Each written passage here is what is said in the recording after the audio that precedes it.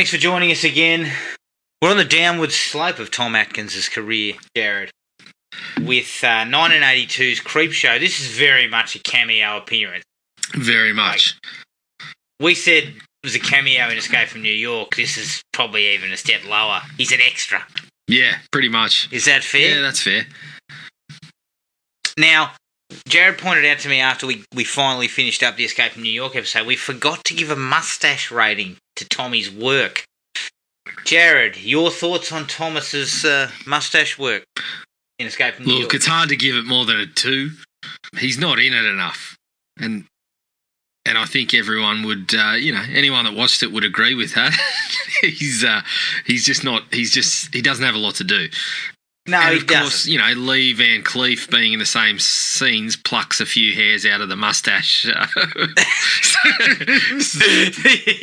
that Van Cleef steals a bit of his moustache thunder. Van Cleef muscles in and takes a couple of mustache hairs off him. So I think it's only a 2 from Tom, and only because he's not really in it. So it was just a John Carpenter had you in something else and needed a role filled. So can you don a couple of mustaches for us? So there you go. Yeah.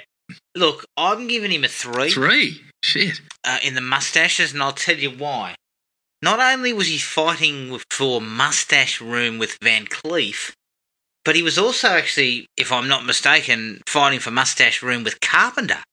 Carpenter was a moustache man back in those days. Yeah. And so, not only is he fighting off 2 mustachioed people around him, but it's also early Atkins. So his moustache is a little bit... There's no grey hairs. It's fully dark. There's a thickness to it. So I think I'll give him 3. The reason I'm going a 2 is it's post-Fog Atkins. He deserved more. He needed more time. But he had no mo in Fog, didn't he? He didn't have a mo in the Fog, but it was still sort of more... Even in the Fog, it was a 3 to 4 star mo rating, even without a mustache. He didn't have one. You knew if you gave him 1 or 2 days, he'd have a mustache growth ready to rock and roll. So, yeah. Christ, you could have said, listen, just take a break for half an hour. Yeah. Cut. We'll come back in an hour when Tom's got a mustache. All right, so we've taken care of that. Well, let's take a break, and here's the trailer to 1982's Creepshow. Coming soon.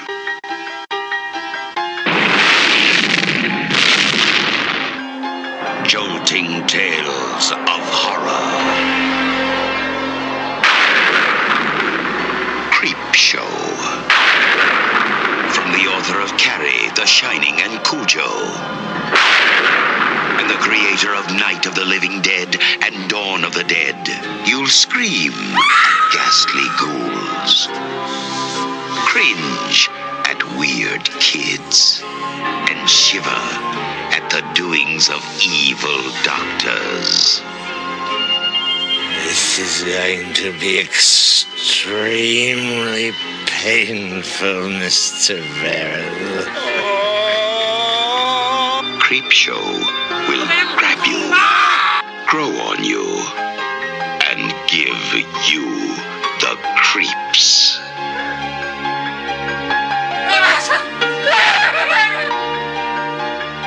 No, this is going to be an entirely new experience.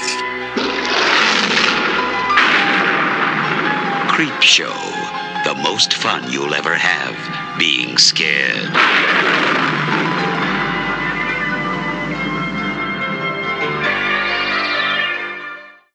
Creepshow from 1982. Directed by George A. Romero, who directed Dawn of the Dead. Produced by Richard P. Rubenstein, who produced Day of the Dead. And written by Stephen King, who wrote the, very highly touted Maximum Overdrive. It stars Hal Holbrook. Stephen's probably, still looking for some royalties from that because he needs the money, so he's probably still chasing up lost royalties from Maximum Overdrive. Whatever happened to Stephen King? No, I don't know. He sort of faded into obscurity after this. It stars Hal Holbrook as Henry Northup, Adrian Barbeau as Wilma Northup, Leslie Nielsen as Richard Vickers, Ed Harris as Hank Blaine, and Tom Atkins as Stan. The budget was $8 million and the box office was $21 million worldwide. And this is the only George Romero film to open at number 1 at the weekend box office. Jared, what are your thoughts on Creepshow? So, Creepshow's a nice little hit of nostalgia, obviously. I came into Creepshow well past, when its prime sort of period was. Still picked it up at the video store, but it was sort of into the mid-90s by that point, by the time I'd seen it, I think. So it's obviously got a fantastic pedigree involved with it, not only Romero and King, but, people like Tom Savini involved with the effects and obviously the actors involved as well. But I feel like she's just a little bit dated in some respects. A couple of the stories are, look, I like the themes of the stories that, there's still the classic themes of those anthology horrors where there's some, comeuppance involved for people who deserve it based on their previous actions. They're trying to go with, short little bits where there's nice little twists involved that sort of do that short story, short film job for you. But it just seems like a couple of them are a little bit repetitive in terms of how they get the comeuppance for the people involved, and a few of the stories just don't quite land for me. So I ended up with a 3, which was it's probably come down from the last time I saw it a little bit, and that would be as a result of seeing a few more of the anthologies and picking up on a few more stories that I like and developing more ideas on what I like in anthology and short story in general. But yeah, I feel like a couple of them don't quite hit the mark, so I'm a 3. Okay, 3. What about mustache rating for Atkins? Oh, this one's really difficult because, again, he doesn't have one, but he's in it for such a short amount of time. I'm still going to go for a 2.5 on this one, and the reason is because I feel like they really do nail the idea of a father who has no fucking idea what he's railing against with what his son is kind of partaking in and enjoying, and that kind of hits home a little bit. So I'm going for a 2.5 on that basis, not necessarily for length of performance from Tom or one of his best performances, but I feel like this one actually hits home a little bit. So I'm going for a 2.5 mustache rating. Okay. Look, I felt a little bit the same as you with Creepshow. It's fun. It's kind of enjoyable. They kind of favour a bit of schlock and humour as opposed to sort of scares or anything like that. And that, I think that kind of works. The comic book aesthetic is well done. I think they do a good job, and actually that's kind of been stolen by a lot of those anthologies since. That similar sort of style. But it's actually let down by the stories. I mean, there isn't any of them that jump out as classic. There isn't any of them that I sit back and I think, yeah, look, that's one I'd really like to watch again. You touched on Trick or Treat while we were talking about this during the week, and Trick or Treat's one that got it all pretty much right for me. The stories were really interesting. I'd be happy to go back and watch them any time, and it's just not the case here. I feel a bit like you. It's probably come down in my estimation. I haven't seen it in a while, but it just kind of fell down a little. And that story about Geordie Verrell, it's a disaster. I mean, I'm not even sure what they were thinking by adding that. I can't wait to dig into this one. That was. But you mentioned Trick or Treat, and I feel like the more anthologies I watch, the less actually get the wraparound right and cross over the stories and get all the stories right. So the more I see, the more I feel that Trick or Treat just keeps kind of bumping up the list as the best one for me. Yeah. Trick or Treat's got a lot going for it. And I'm sure if I look back on it now and gave it another watch recently, I'd still be happy. I just felt that it just dips because the stories are not that good, which is disappointing. But I still gave it a 3. I had a decent enough time with it. as far as mustaches go, I'm going to give Tom a 2. Yes, he had no mustache in the actual film, but he dove into some of his favourite cliches of a glass of grog, sitting on the couch, and this sort of stuff. Unfortunately, it's let down by a moment in the film that's in my dislikes, but two's decent enough. Again, it's a cameo performance. He would be on screen for maybe about 3 minutes. Is that fair? So he's really barely in it. So I'll give him 2 mustaches. Fair enough. With regards to likes for the film, I really like the comic book style. The animated sequences mixed with the live action, the panels that are used throughout. It always looks cool. It always feels like it's comic booky. And as I said before, it has kind of ushered in a lot of this that's now being used in anthology films. Is kind of that comic book and animated pieces in amongst the live action. And I thought it was really cool the way all that was brought back for the TV show. Yeah, definitely. It's just a nice throwback to these 2 pictures. I mean, I believe it's in the second one as well. It's also a nice nod to the roots of the whole thing. Being EC Comics. EC Comics was actually a thing, and ushered in some of that comics code and that sort of business. It's I think it's a really neat little way to pay homage to it, whilst also getting around some budgetary constraints. Not so much in this, but I mean definitely in the current TV series that it actually uses it to get around some of those things where the budget doesn't actually do the job for it. But in this particular film, it's sort of I mean George Romero especially used some of the lighting and whatnot to achieve the effect as well. Yeah. Like when there's particular sequences where something will happen and the lighting changes to that kind of blue or red lighting that makes it actually look like a comics panel when someone's bloody shocked or frightened or so I think it's a really nifty little way to pay tribute to the roots of it and the origins of it. Yeah. And there's a lightness and a fun to the whole endeavour, which again sort of harks back to comic books, of that era. So a playfulness to it. Yeah. And I appreciated that in the sense that we knew you weren't coming in and getting like scary stories. You were kind of getting a light scariness and a bit of humour thrown into it. Yeah, and absolutely. It works for the most part on those terms. I think so. How can you not start a film with the dry tones of Tom Atkins? Oh, absolute magic. And immediately he's propped up on the couch with a beer in hand, rambling on about, the bloody shitty that kid's reading. And yeah.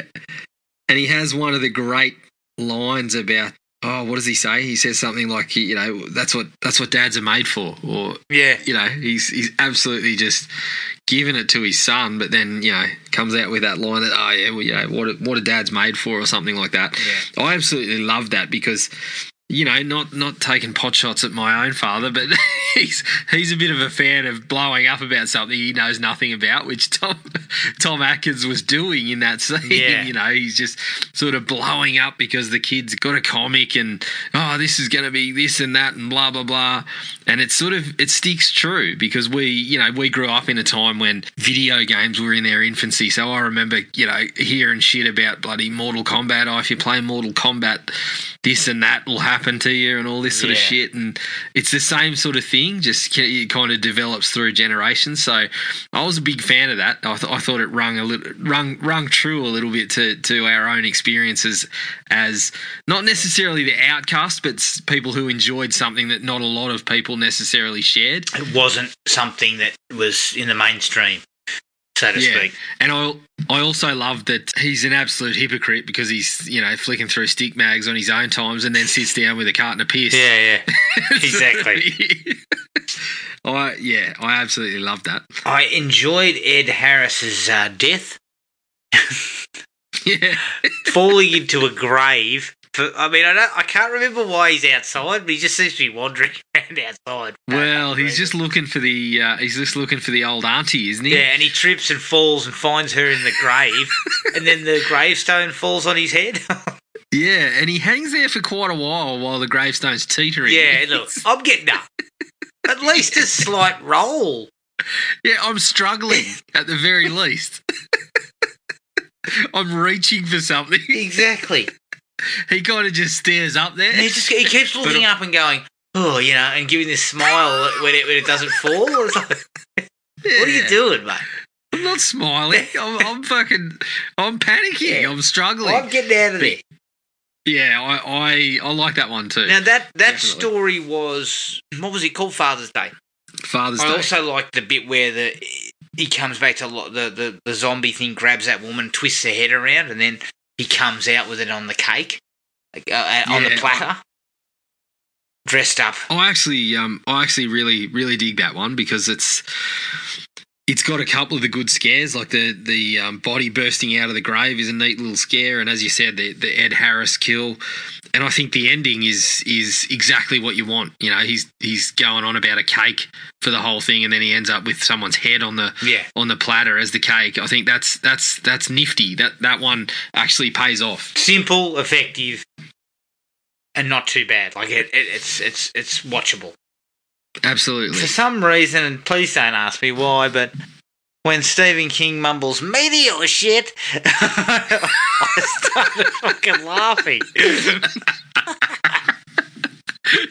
Yeah, I'll give you that one. It was the only good thing to come out of that story. I mean, that's the real top shelf humour that sort of usually gets us, isn't it? It's sort of... It's the real cerebral sort of stuff that you really have to think through to get the gag. Yeah, it's the only good bit of that story. It's pretty obvious that'll be in my dislike. I can't wait for that. I cannot wait. My personal favourite story was Something to Tide You Over. Yeah, I enjoyed that one. I've got a dislike, but it's just because of Leslie Nielsen. yeah. I think I've probably got the same dislike, but that one's got a top-notch cast. It's got a good cast, and Leslie Nielsen is excellent. Yeah, as kind of like excellent. The smarmy, jilted husband who's getting sort of back at them. Yeah, and I kind of dug the idea of burying them up to their necks. He owns the entire sort of area, so it doesn't matter how much you scream, he's filming it, all that sort of stuff. The technology angle's a little bit easier these days, isn't it? He doesn't have to run vans with cords. Yeah, I thought that was rather amusing when he rocks up with a van, he fucking pulls out like one of them wheels with all the... Like, oh my god! Like, I would have given up.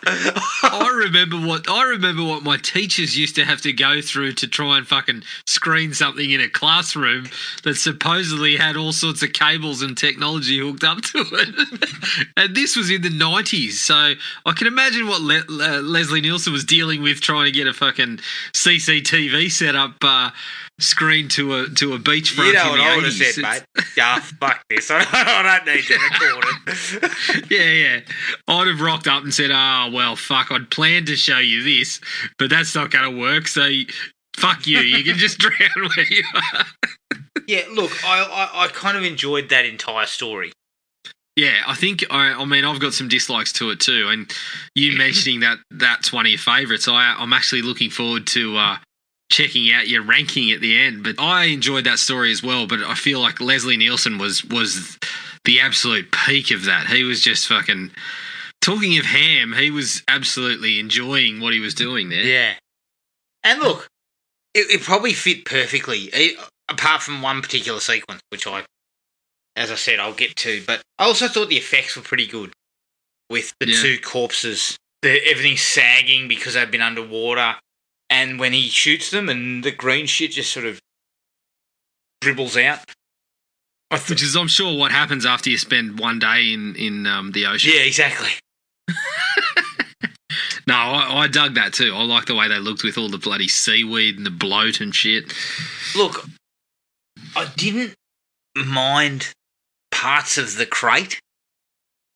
Yep. I thought that the idea behind it was quite good, and the whole thing with Hal Holbrook having those weird fantasies about killing his wife, which I thought worked well to when they were interspersed into it. It kind of got a little bit silly as it went along.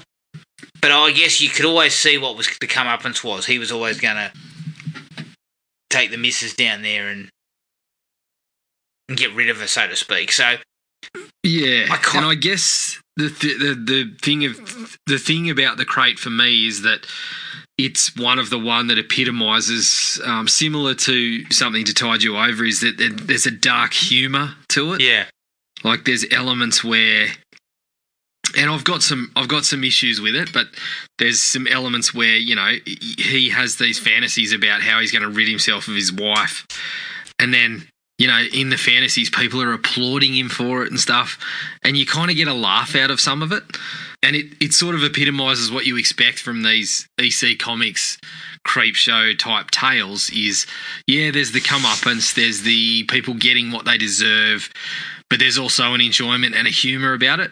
So for me, The Crate is one of the ones that does that the best. I was okay with The Crate. I thought some of the special effects were good, especially when it bites the bloke on the neck. And it pulls away and it rips all his skin off and everything. And I thought that sequence was really well handled. Well, the monster for me is a like on its own. It looks fantastic. Yeah. I think for the time period and the way they shoot it, it's actually it's still to this day quite scary. Yeah. When it emerges some of the times, and some of the shots are excellent. Like there's a couple in particular, like when they first sort of busted open and you see the monster, but then it kind of stops for a second and the janitor's just got one arm in the crate. Yeah. And you just see this blood sort of dripping down and soaking his shirt. Yeah. And it sits there for a couple of seconds. It's a good sort of 5 to 10 second shot of this blood just dripping through the shirt. And then it just goes again and sort of finishes him off. I thought some of the stuff in that one was absolutely fantastic. Yeah, look, it definitely had its moment. And the last one for me was, I actually thought They're Creeping Up on You was probably what you said before about that sort of dark humour. The same thing applied here. I think there's a problem with They're Creeping Up on You, and I'll get to it, but I actually it was kind of effectively kind of icky, the whole idea of all those bugs and him being a germaphobe. And I actually found some of his behaviour quite amusing.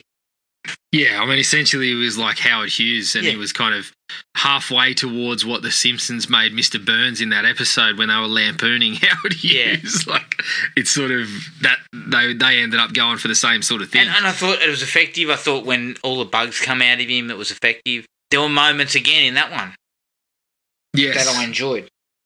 Yeah, I agree. I think some of the effects were at their best at that one. Also, reading some of the stories about the lengths they went to use the bugs were quite hilarious. Yeah.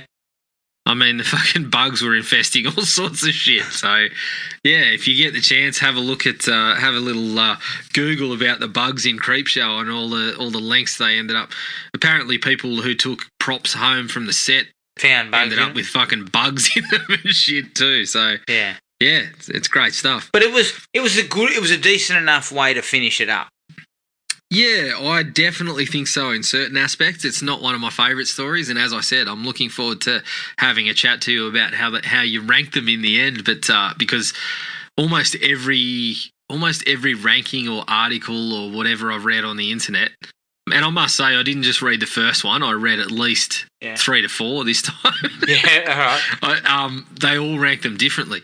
I mean, some people had particular ones that I disliked at the top of the pile, and then, you know, the very next ranking I would read would almost be flipped completely. So I think that's one of the good things about the movie, is that you can still kind of talk about it and compare the stories, because a lot of people have different feelings on where they actually end up. Well, the other thing for me is I only really dislike one of them. Like the others I can go along with. But I think the thing for me, and I don't know if you have any more likes. No, that was pretty much. Tom Savini cameoing was always, that was. It's always nice to see. What was your take on the wraparound? I liked it, but it kind of epitomised the whole thing for me. I just, from every single story, I just felt like I wanted just a little bit more. Yeah. So that sort of was no different to all the other stories. I just felt like it did a nifty little job, but I felt like I just wanted a little bit more from the story. Yeah.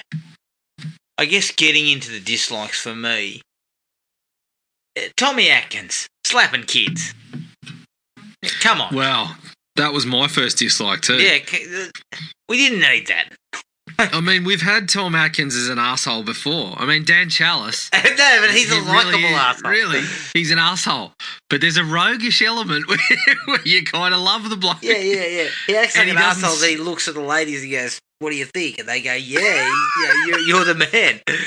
This guy was just pure asshole, and I guess. Yeah, she goes, Are you wearing Chalice by Atkins? Because it seems like you are. But I think it's exactly right. Like, Dan Chalice is not a good father. He seems to be an alcoholic and a terrible doctor, but you're on the fringes of that, so you kind of still love the guy. Yeah. Whereas this one, you get him slapping what I believe is Joe Hill. Yeah. It's Joe Hill, isn't it? Yeah. The kid.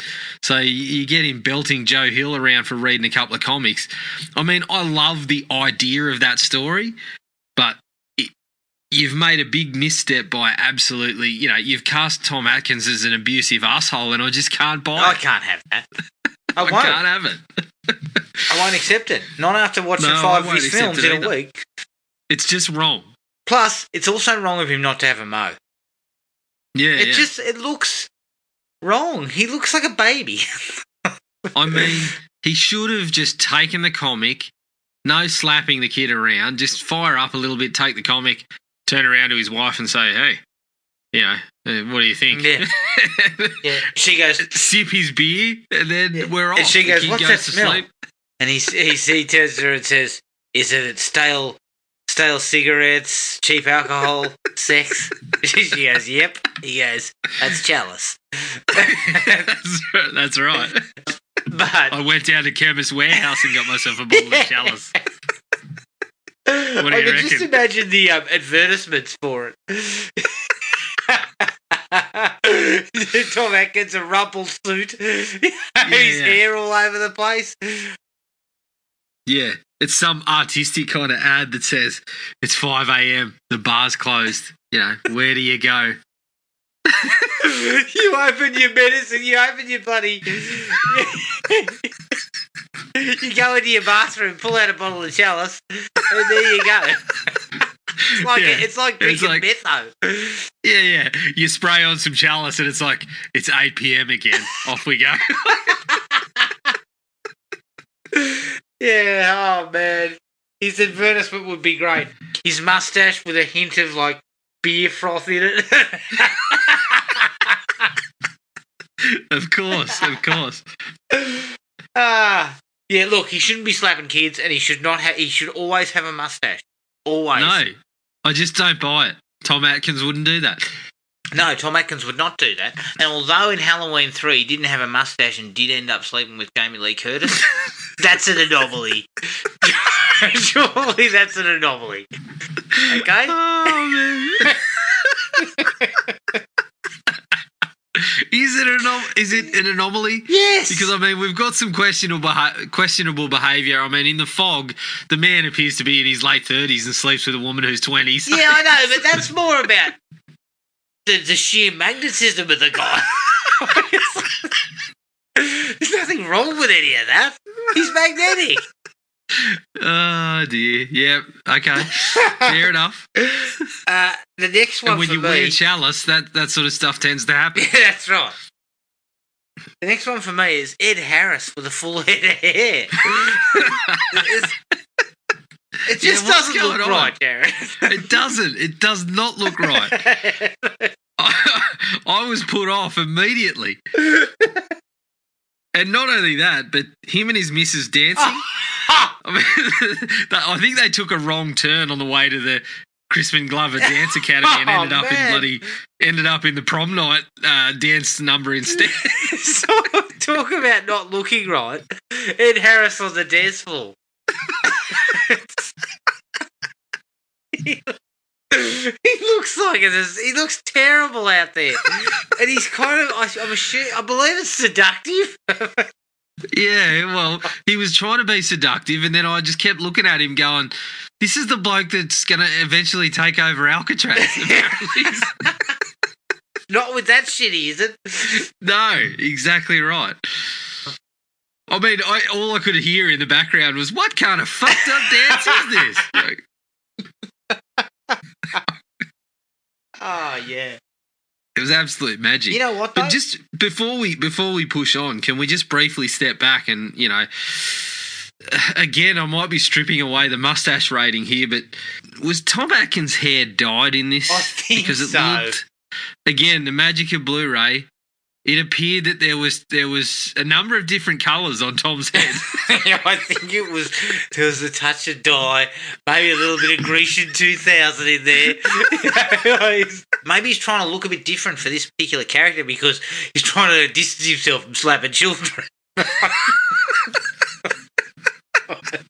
Well, look, there definitely appeared to be a little bit of grey, but I reckon there was a little bit of Just for Men Auburn or something like that stripped across the top, and it looked very unnatural. No, it did. From old Tom. I mean, so he didn't have a mustache and he dyed his hair.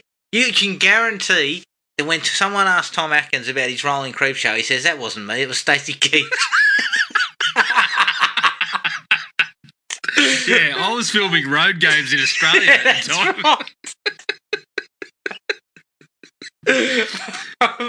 Yeah, I don't know. I kind of wish there was a behind the scenes of Tom rocking up to the set and them saying, "Tom, we just want a little we just want to add a touch of colour to your hair there," and seeing the blow up that happened, and I think that would have been worth the price of admission. Yeah.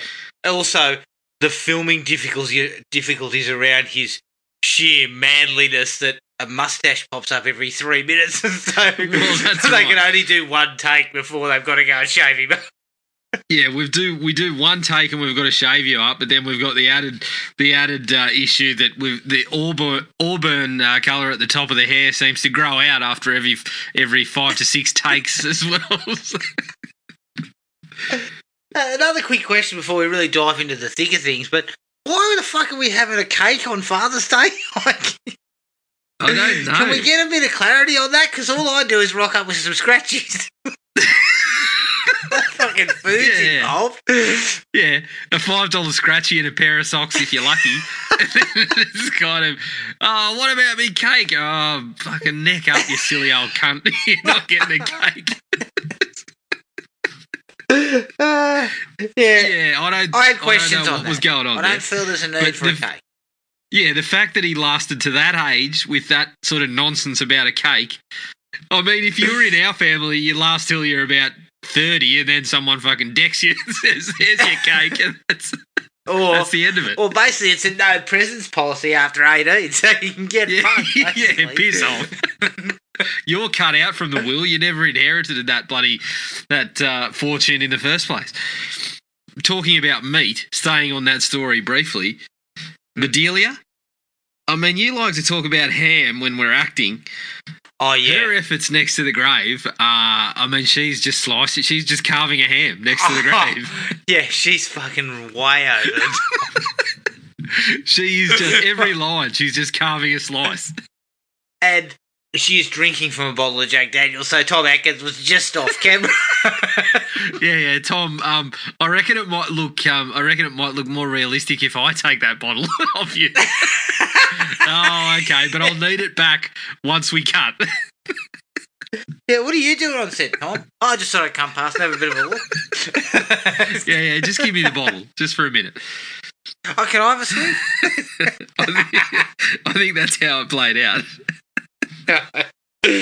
All right, let's get to the real meat here. Yep. The real meat of this situation. The Geordie Verrell story is fucking awful. Yeah. King is a woeful actor. Yeah. And I can't see why. I mean, this is the height of his sort of early fame, I guess. Well, can I just hit you with just a little slice of... Have you got a tidbit? I got a tidbit. Tom Atkins wanted that role. Oh, Christ. I'm actually kind of happy he didn't take it. I'm happy he didn't take it either. Because it's a nothing role. There's nothing to it. Well, that's the story with the least going on for me. I thought when he started watching the TV or when he started seeing his dad in the mirror that it would go somewhere, but it didn't. Yeah, I'm not sure what they were trying to achieve with it. Yeah. Like, it has no end, it has nothing. It just, he turns into basically a fucking grass monster or something and blows his own head off. That's it. Yeah. Look, I'm gonna say this. I love Stephen King, and I applaud the man for branching out into every opportunity that his talents afforded him. But there's a reason that acting was sort of just on the periphery for the man. I think there's also a reason why directing might have been outside of his there's wheelhouse also as that well. too. But I think, some people love the guy's performance in this. Again, I won't say broadly, but I read a few reviews about. You skimmed a couple of things. I speed read a couple of things about, people's perceptions of this, and some people absolutely love it. And I just can't see it. I understand there is something that he's going for. He's supposed to be a bit of a half-wit, and there's a comedic portion to it, but it comes off like a bad sitcom. Yeah. I don't think it benefits the story. No. And this is coming from a man who will defend Stephen King for most of the things that he does, because he's given so much to us over our lifetime, and he's had a crack at plenty of things. And as you would if you were in his position and were able to do that sort of stuff, you'd branch out and have a go. But I just don't think this works for the man. Yeah, but if I'm George Romero, even if I'm his mate, I'm going, mate, look, you're not an actor. I need an actor. Well, if Tom Atkins says, I want that role, and Romero says, oh, Stephen's taken it, he's written it, and you see Stephen's performance, do you not say, listen, Steve, Tom Atkins can do this. He wants to do this. What do you reckon? But imagine TA acting like a half-wit.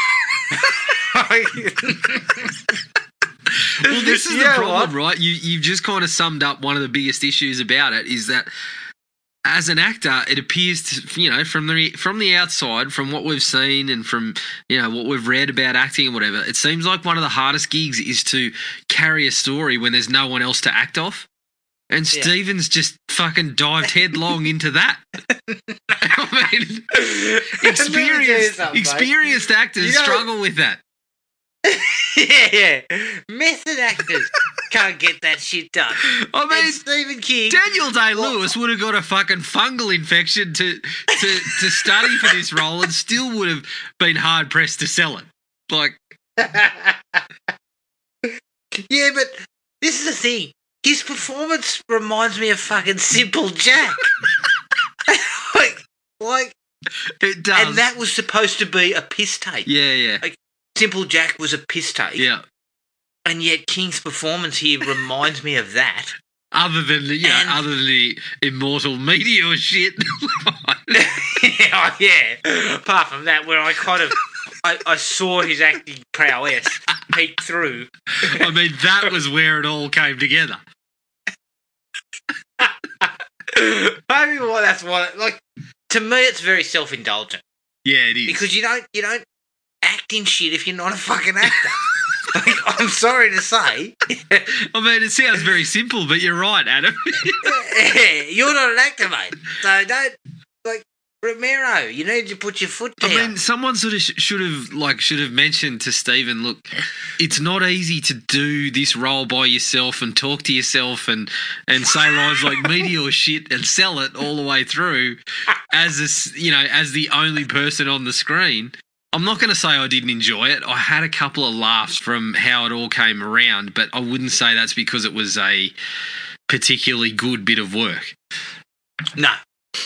There may have been some heavy use of some mind-altering substances at the time these decisions were made. Can I ask at what point? Because I feel like writing stage, there'd probably be some in craft services. They would have had to fucking line up a couple of lines as well. I think it was all the way through. Because this was right there at was a lot Stevens. of thinking done. Yeah, I think this was about that right one. at Stevens' peak for that sort of stuff, wasn't it? Yeah, well, I don't know the exact dates.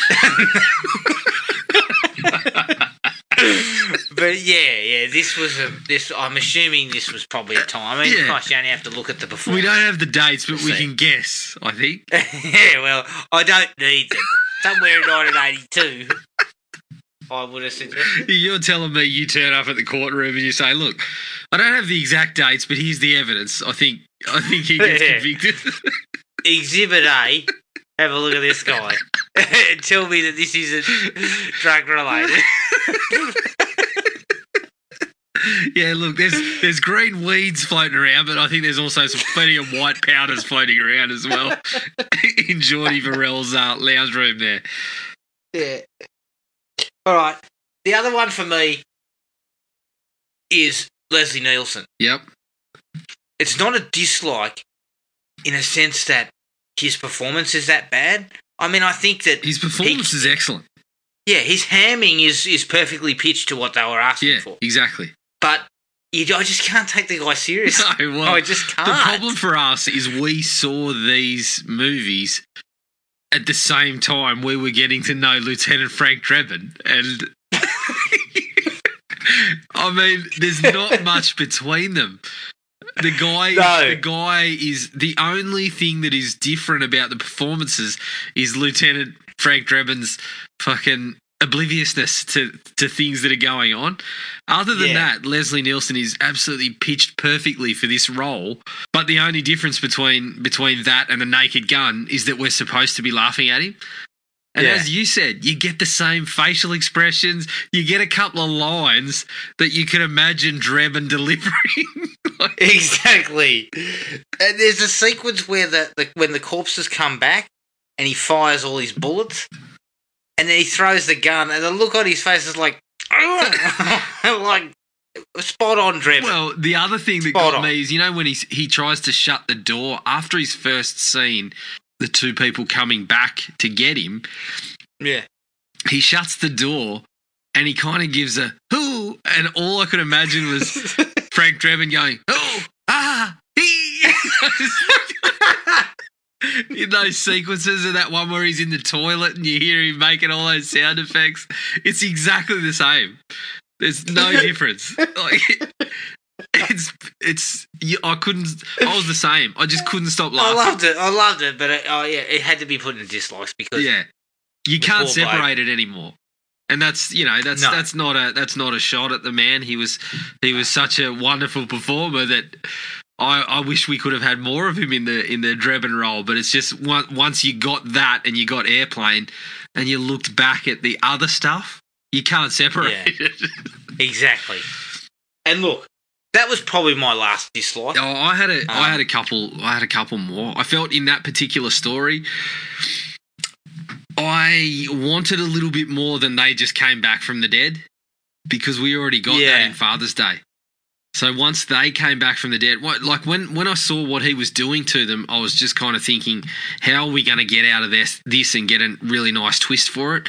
Because we already got the just straightforward, just unexplained comes back from the dead with Father's Day, and we got it better. I mean, in Father's Day there was the little twist about the cake, the callback to the cake, I guess. Whereas this one, it was just the same old thing again, but with probably better performances in that story. So it did feel a little bit the same. Yeah, I wasn't a big fan of the way that came about. And I guess it's just another general one that we've sort of mentioned is I just felt like I just wanted a little bit more from all of them, from all of the stories. I just felt like the real gems you remember because of an absolute killer twist for that short story. We've spoken about it before. We talked about it with Scare Package, is you just remember a really great setup and an absolute killer twist. And I actually, in my head, I was thinking, yeah, Creepshow did that. And I couldn't really remember, because it had been a little while since I watched it. I was just like, yeah, Creepshow was, the kind of gold standard for that. And I couldn't really remember the stories. So when I came back to them, I was just like, fuck, none of them have it. No, none of them at all. So I was really, I guess there was a bit of an element of leaving it a while between views that I was a bit disappointed with all the endings to it all. There was no real killer short story twists in there. Yeah, and that's probably the biggest dislike to all of them. Yeah. Is that they just don't quite pay off where I would have hoped. And look, that's the product of some of this sort of stuff. Yeah. It's difficult to make a short story that's going to have those elements.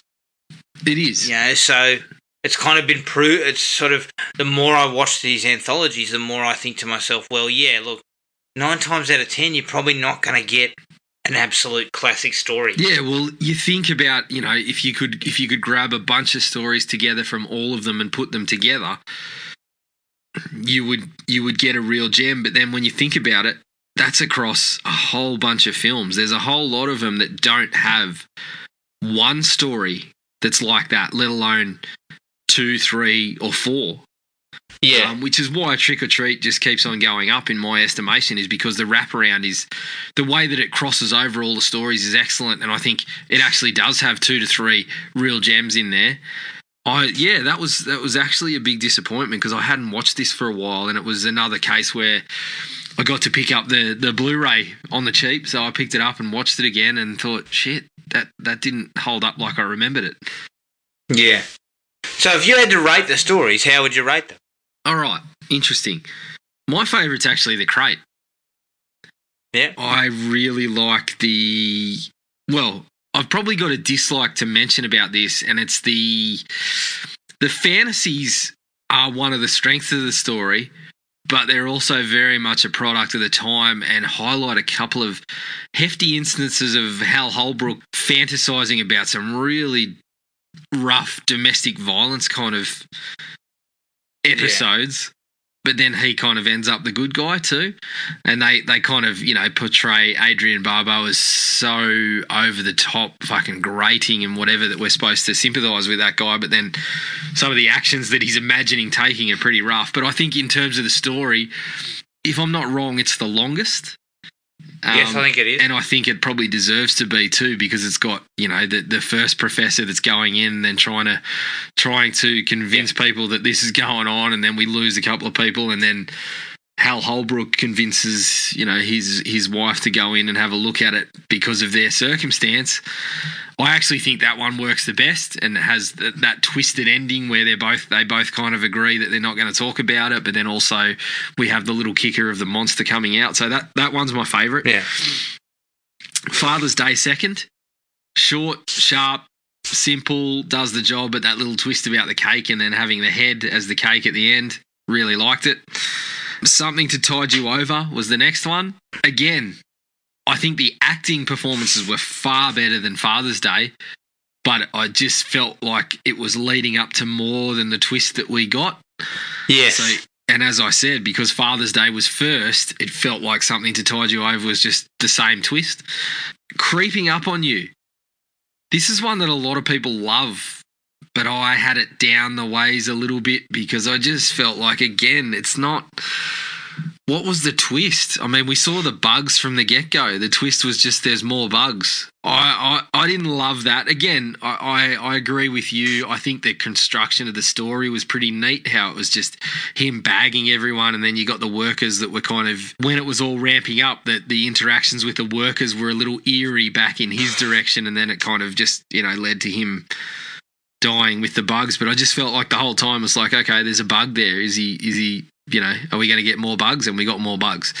And the last one, my least favourite is, Geordie Verrill, The Lonesome Death of Geordie Verrill. Similar thing. There just doesn't seem to be a progression to it other than, this thing's growing on him. It seems like that's the complication, but there's never an end to the story.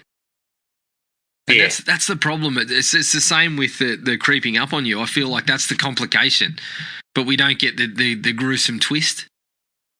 So Geordie Verrill was my least favourite.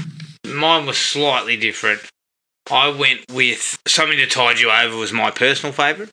yes, it lacked a little bit of that twist, but I really liked the performances, and I thought some of it was really interesting. Was that because there was an assault with a concrete dildo at some point through the sexual assault with a concrete dildo? What were you doing? That was my favourite. I think Father's Day second, because it's short and sharp. Yeah. It doesn't overstay its welcome, and it goes quickly to what it's after. The Crate is third. They're creeping up on you fourth. Geordie Verrell fifth. And if I'm honest, the wraparound story's pretty naff too. Yeah, it is. I mean, there isn't much to it. Yeah. I mean, I love the idea of, as I said, the initial intro to Tom Atkins blowing up about something that he clearly doesn't really understand, and then the end of it being that Tom Savini and that find something's been ordered out of the magazine. I mean, that was totally true to form, but it just, it didn't pay off. We could have gone a little bit further than that. Agreed. I mean, he could have been growing a mustache or something. You know, he could have been growing a Geordie Verrell style. His mustache could have been weeds like Geordie Verrell or something. Yeah, well, he could have just turned from clean-shaven Tom Atkins into bloody Bigfoot or something. Yeah. Hair just continues to grow no matter what he does. Correct. Did you have anything else? No. I think that was it. I was just wondering if you had any more to say about Geordie Verrell, and any more boots to lay in. No, I think I laid it pretty hard. Yeah, I actually think watching this made me appreciate and enjoy what we saw from the TV show even more.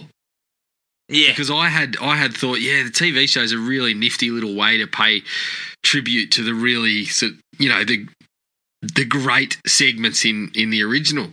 And then when I went back to the original, they weren't quite as great as I remembered. So the actual stories that we saw in the show sort of elevated a little bit in my estimation. I would agree. I think that the show has far more hits than it has misses. Yeah, in its 10-episode run. I ended up probably 6-episode run. Sorry, I reckon it probably ended up at about half of the stories I really enjoyed. And the other half, I was kind of like, oh, well, I'm glad I watched it for the most part. Yeah. All right, that is Creepshow. You can find us on iTunes, Spotify and Podomatic. Send us an email at thrillme@iinet.net.au.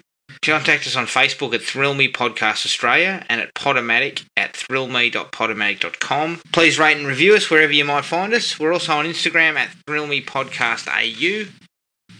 Our next episode, to finish up Tommy Atkins week, penultimate Atkins, Jared. 1986's Night of the Creeps. Now, just to let everyone know, we have reviewed this film previously, but it was very early on, and we're going to revisit it as part of Tom Atkins week, and Jared will be involved this time. He was not involved last time, so I'll be interested to get his thoughts. And it's the only way to finish Tom Atkins week, really. Oh, look. There is no Tom Atkins without Night of the Creeps. Correct. Basically. So, until that episode, take it easy and we'll catch up with everyone later. Cheers. Find the podcast at Podomatic or on iTunes. Don't forget to rate and review. Like us on Facebook at Thrill Me Podcast Australia, or contact us at thrillme, all one word, all lowercase, at iinet.net.au.